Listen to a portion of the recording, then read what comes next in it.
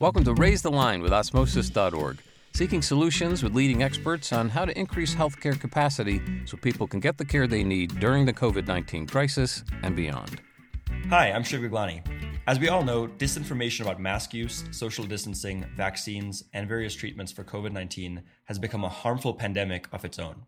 In fact, previous Raise the Line guests, including Chelsea Clinton and Dr. Ashish Jha, describe health misinformation as one of the biggest challenges of our time.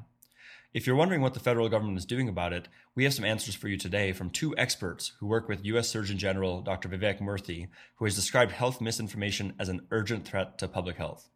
I'm very pleased to welcome Adam Beckman and Kyla Fullenwider, both senior-level advisors to Dr. Murthy, who will lead us through the Surgeon General's response in this critically important area.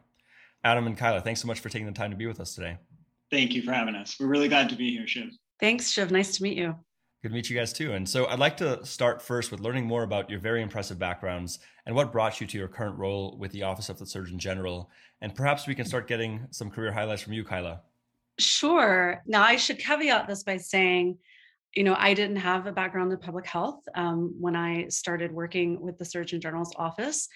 Believe it or not, my last job was helping to head up the 2020 census. And so I had a bit of a different hat on, but my work around misinformation really started there because as far back as 2016, we're actually seeing early indications that misinformation and disinformation campaigns were going to be a big issue in the 2020 census. And so as Chief Innovation Officer at the Census Bureau, I brought in some experts and some folks to help guide us on that, and then continued my work on that at the Harvard Kennedy School once I left the Bureau.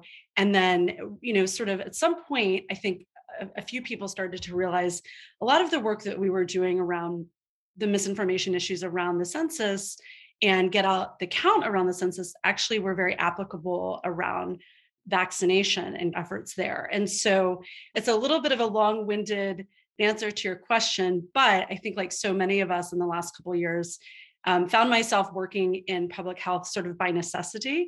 And really, I'm thrilled with the team that I get to work with at the Office of the Surgeon General, including Adam. Well, that's awesome. That's a great background. And I actually didn't realize the census connection, which seems very applicable. And Adam, how about yourself? Before we got started on the show, I know you mentioned that you are a medical student on leave to work with the Surgeon General and doing your MBA, and had used osmosis during med school. That's right, Shiv. Yeah. Most immediately, like you said, I was in medical training. And as you know well, so much of that experience is about being with patients who are vulnerable, experiencing something frustrating or, outright awful. And those often are resulting from structural problems around them. And during training, I and my classmates, we constantly had these feelings of, yes, I needed to be working with patients, and also there's so much we need to be doing about the systems around us. And when COVID hit last March, we got pulled off of the wards, and there was essentially an explosion of efforts to try and be helpful. Classmates and former colleagues from when I had worked in DC started working on language to try to help think about what Congress should be doing right away. There were all sorts of grassroots efforts to get personal protective equipment to hospitals and clinics that needed it.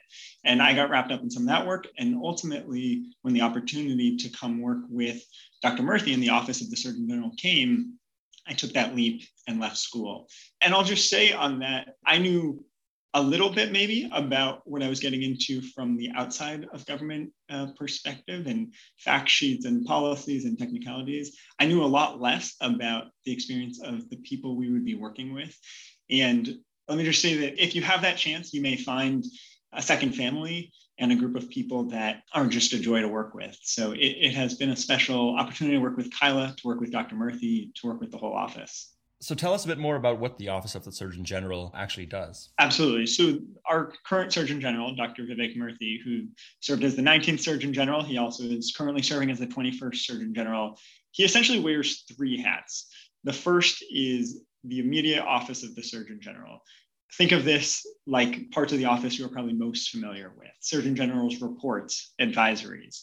In the past, those have been landmark public health statements and documents around HIV/AIDS, around tobacco. During this administration, Dr. Murthy and the office have put out major pieces around health misinformation, around youth mental health.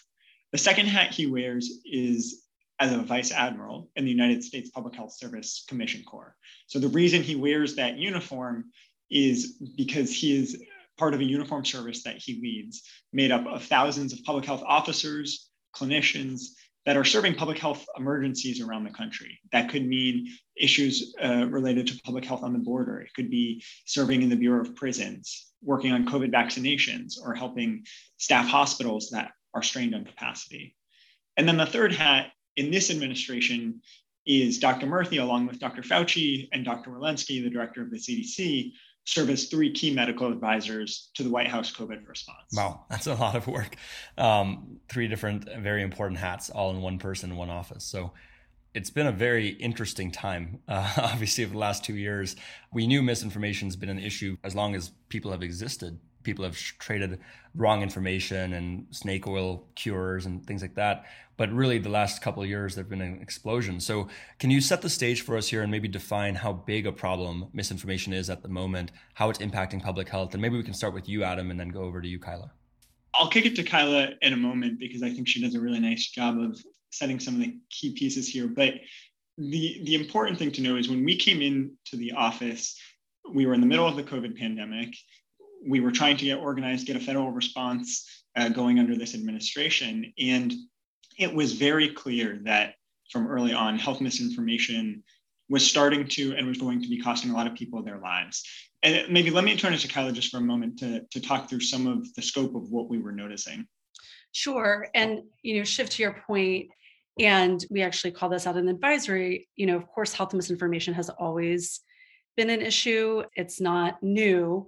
What is new is the speed, scale, and sophistication with which health misinformation is now spreading and has been spreading during the COVID-19 pandemic.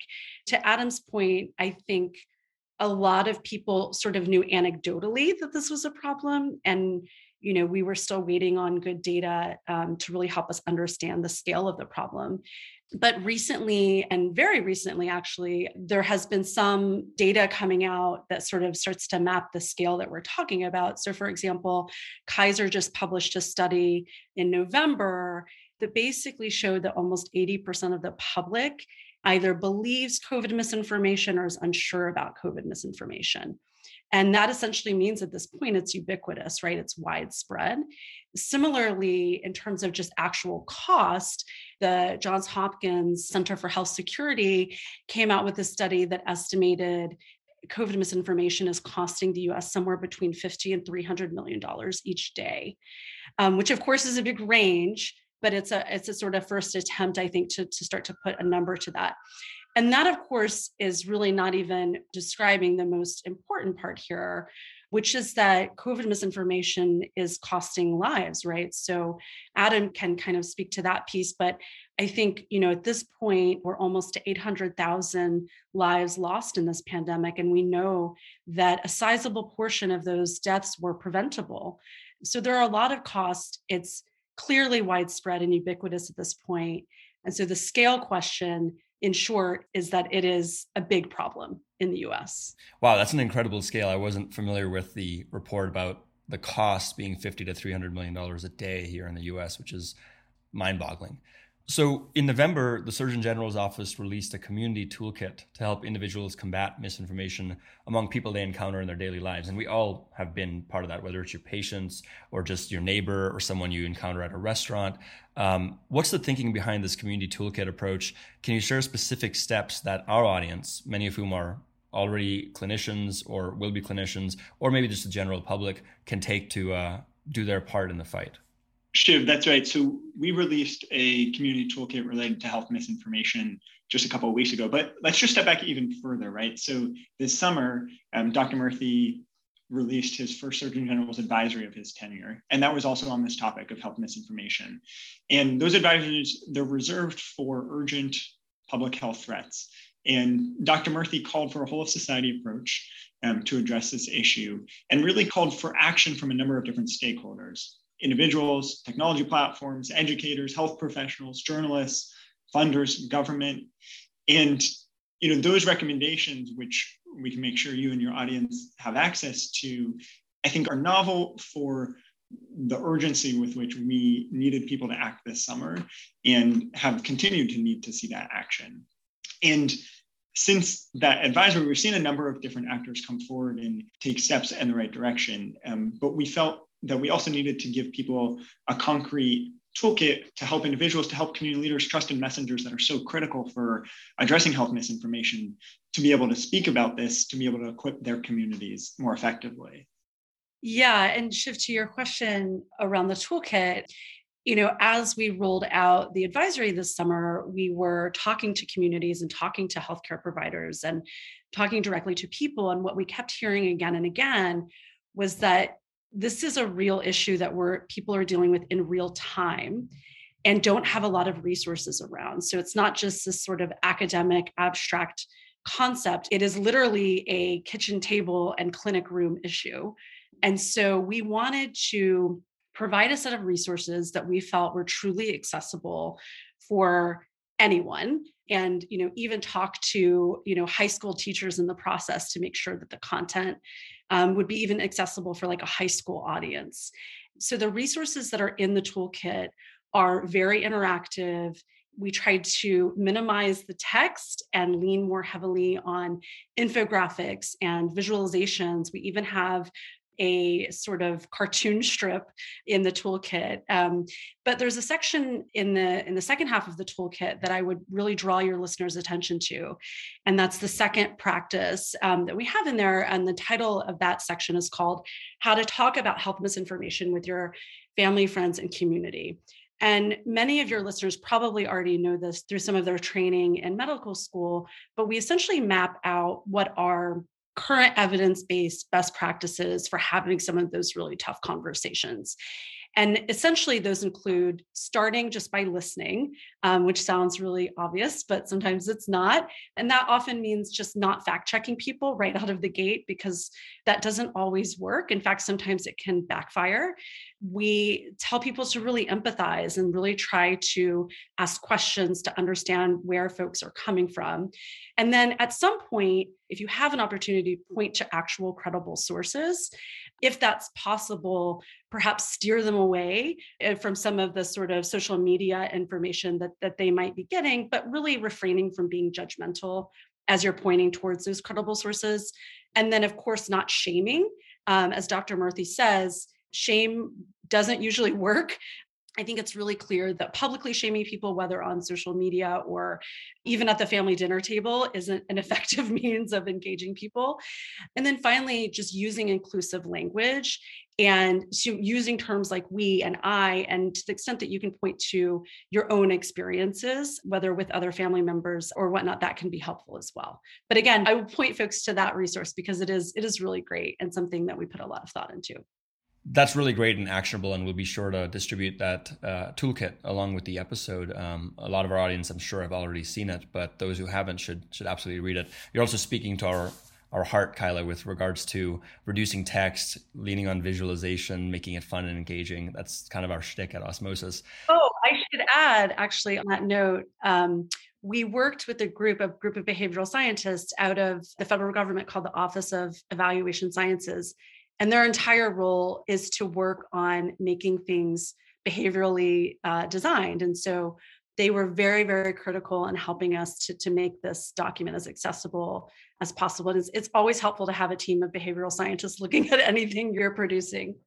That's awesome. That's really good to hear that it was grounded in evidence-based practice in terms of teaching, because ultimately that's what we're trying to do, is we're trying to teach the public, teach our patients on what to do. So you mentioned social media companies. So we've had several guests from the social media companies on our podcast, including KX Jang, who runs Facebook Health, and Dr. Garth Graham, who runs YouTube Health. And they're a very close partner of ours. We've done a lot of work with them to distribute correct information about vaccines and social distancing and those kind of topics. What are some of the details that maybe you could share with us regarding how the Surgeon General's office has communicated with the social media companies? Any positive developments that you can share with us? Because I know that's the source of a lot of this misinformation. It is. And the advisory that we put out this summer has a section on what technology platforms can do. I'll note, it's one of multiple different sections. We call in a number of different stakeholders because we really believe, yes, social media and technology platforms have a key role to play here, but they are not the only ones. And Shiv, the beauty of the internet is it allows people to be connected, it allows people to be informed. And we think that technology platforms can do this even better.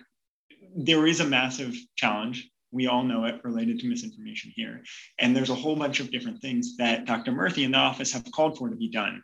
These include sharing data with researchers, being more transparent about what works and what doesn't when talking about how do we prevent people from seeing information that is obviously false and potentially harmful. It includes monitoring misinformation more closely, helping preempt it, taking action against super spreaders of misinformation, individuals or accounts that are deliberately out there to harm or cause problems. And then on the proactive side, like Kyla was speaking to, amplifying trusted messengers. There's so much work happening, whether it's with your organization or health professionals, clinicians, students around the country that are just trying to get the right information out. COVID is confusing, right? There's so many different moments where people have questions, where it's not black and white, there's nuance. And one of the big asks here is to make it easier to find a local physician who is saying the truth and trying to get people information in a timely, accurate way. Kyla, what else would you add to that call to action? Yeah, I think that two of the most important sort of recommendations or points specifically around the technology platforms that came out of the advisory were fundamentally about increasing transparency on the platforms. The fact of the matter is, we just don't know what's happening on these platforms, right? Because there isn't independent research happening at scale to really understand the true impact and the true harms of health misinformation and how that might be impacting health decisions, among other things. And so Dr. Murthy has been very clear about calling on the platforms to increase their transparency and working with the public interest research community so that we can really better understand what is happening. And ultimately, that's the fundamental first step before we can start addressing this issue systemically. And also, I would say the second piece is around a sort of moral responsibility for these platforms to assess the benefits and harms of their products, and ultimately taking responsibility for addressing those harms. And that's something that we lay out in the advisory, Dr. Murthy has talked about. So I think, to the extent that the platforms can tackle those two things, first and foremost, product changes, adding frictions, et cetera, are important. But those are sort of, from my perspective, the two really fundamental issues right now. That's a really good point. It actually preempts my next question, which was, we've talked about misinformation using some of the same language that we've talked about COVID itself, right? Super spreaders, contagious, those kind of topics. And, I'm curious, in your opinion, has there been any evidence that COVID misinformation also kind of spreads to misinformation about other health topics, whether it's vaccines in general, misinformation about nutrition, all these other areas? You mentioned, Kyla, social media companies, and earlier this year, we learned about the reports internally at Facebook regarding knowledge around the effect on mental health that Instagram is having on teenage women. And so any evidence or anything you can point to about COVID misinformation becoming misinformation in other aspects of public health? I can jump in here. So I have not seen any evidence. Again, like this space is still pretty early days. I will say that there are a lot of researchers monitoring that very question and this idea of COVID misinformation sort of metastasizing, to use the same sort of jargon, and around other topics and reaching into more mainstream groups. And I know that's a topic that they're looking at, and I think we will know a lot more about that later in the year as some of that data starts to come in. It's sort of a hard thing to study at scale, but it's something that I'll definitely be paying attention to. Shiv, I'm so glad you brought this up, though, because this past week, Dr. Murthy issued his second advisory of this tenor, Surgeon General's advisory on youth mental health. And that advisory also lays out a number of different roles for different stakeholders. As you know, as many folks know, we had a challenge with youth mental health in this country before the pandemic, and COVID has only made that more complicated and widespread. And one of the findings that is noted in the report is that during the pandemic, the time teenagers spent in front of screens for activities not related to school more than doubled, from 3.8 to 7.7 hours per day. And well, as Kala is alluding to, the research is still evolving on this topic. There's reason to be worried about a number like that. And there's a lot more that we need to know and understand about the relationship between social media interaction and time on these tech platforms and the mental health of children in this country. Wow, that's another jarring statistic, just like the 50 to 300 million a day for misinformation, 7.7 hours a day on screens, just atrocious, it seems. And so, one of the things that I think makes health misinformation so difficult is that health information itself is so dynamic, right? One of the reasons we even left med school to create Osmosis was to start adopting some of the tools that tech companies had used to engage their audiences, as well as keep them updated. So one of my favorite features, as you may know, is LinkedIn, where it'll say someone in your network has changed their jobs. Why don't you congratulate them, right? So dynamically pushes out content to you based on how your network is changing. One of the core killer features we put on Osmosis in the first place was when we update a video or a question, everyone who's ever seen that video or question gets an update notification saying something you once knew has changed, right? The guidelines for hypertension changed. They went from 130 to 140 as an example. COVID has been changing all the time. That's part of the issue and the nuance required for even highly educated people to understand that this is a dynamic space and we don't know all the answers. To then make that something accessible to the public to understand that things are going to change. There's going to be new variants. There's going to be new vaccines that do and don't work.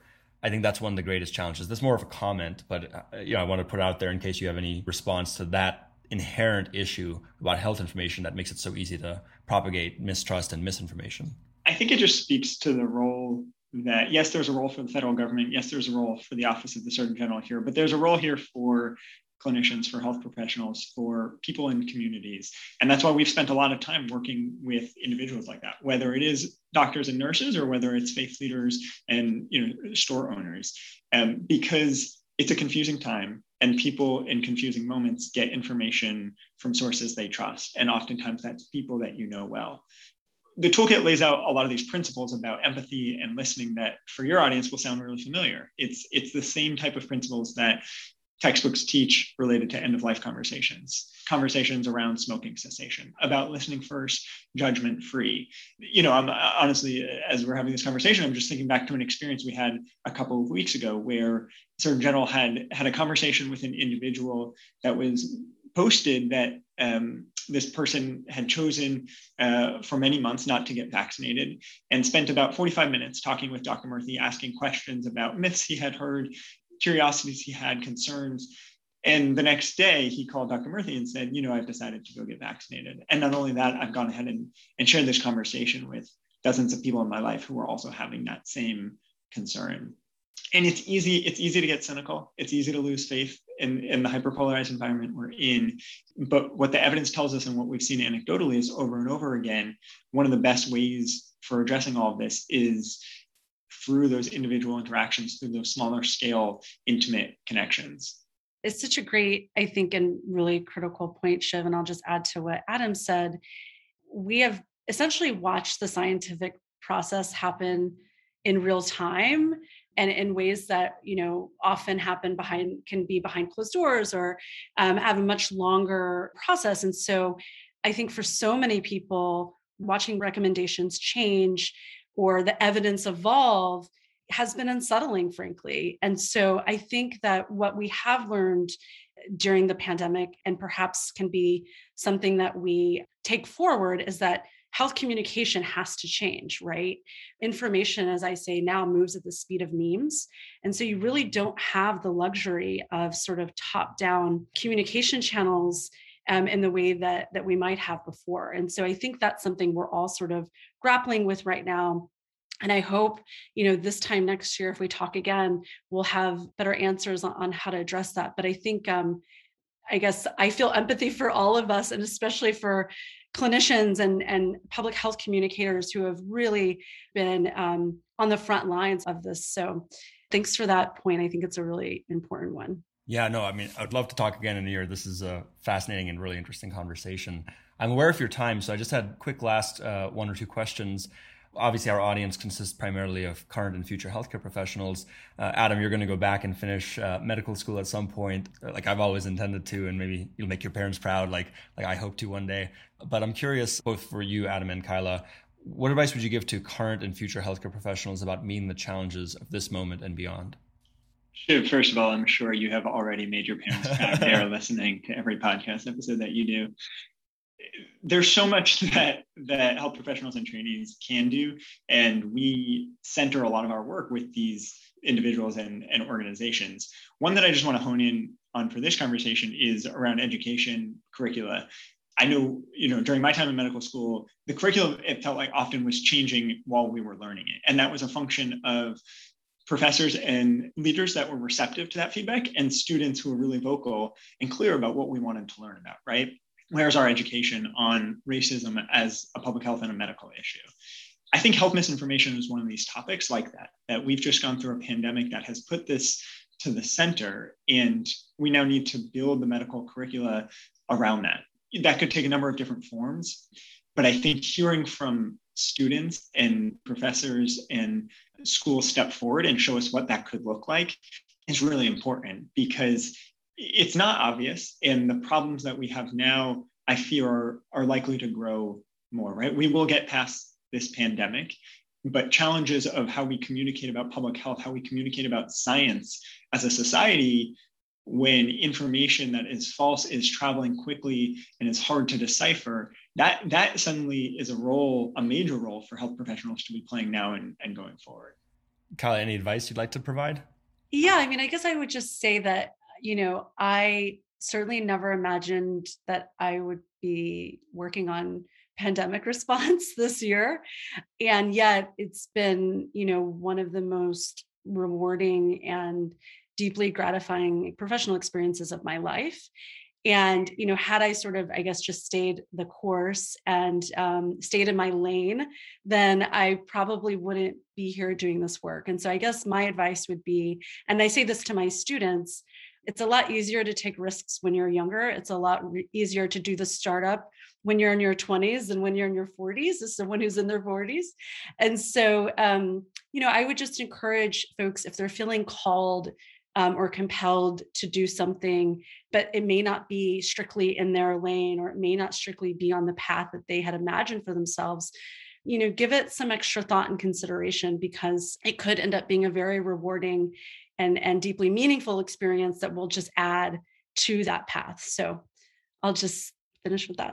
I think that's great advice, and for sure very consistent with some of the things we've heard from other highly accomplished people who are helping combat this pandemic.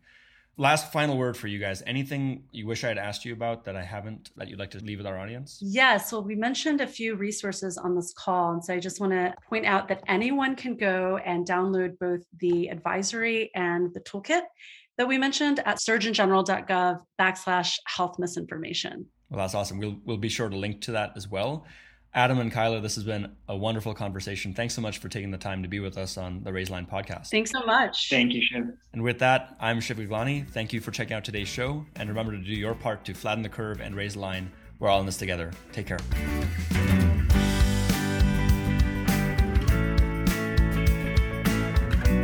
For more information on how you can help raise the line and flatten the curve, go to osmosis.org/COVID-19.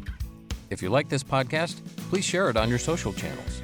You can also subscribe to the series and check out all of our podcasts at osmosis.org/Raise the Line Podcast.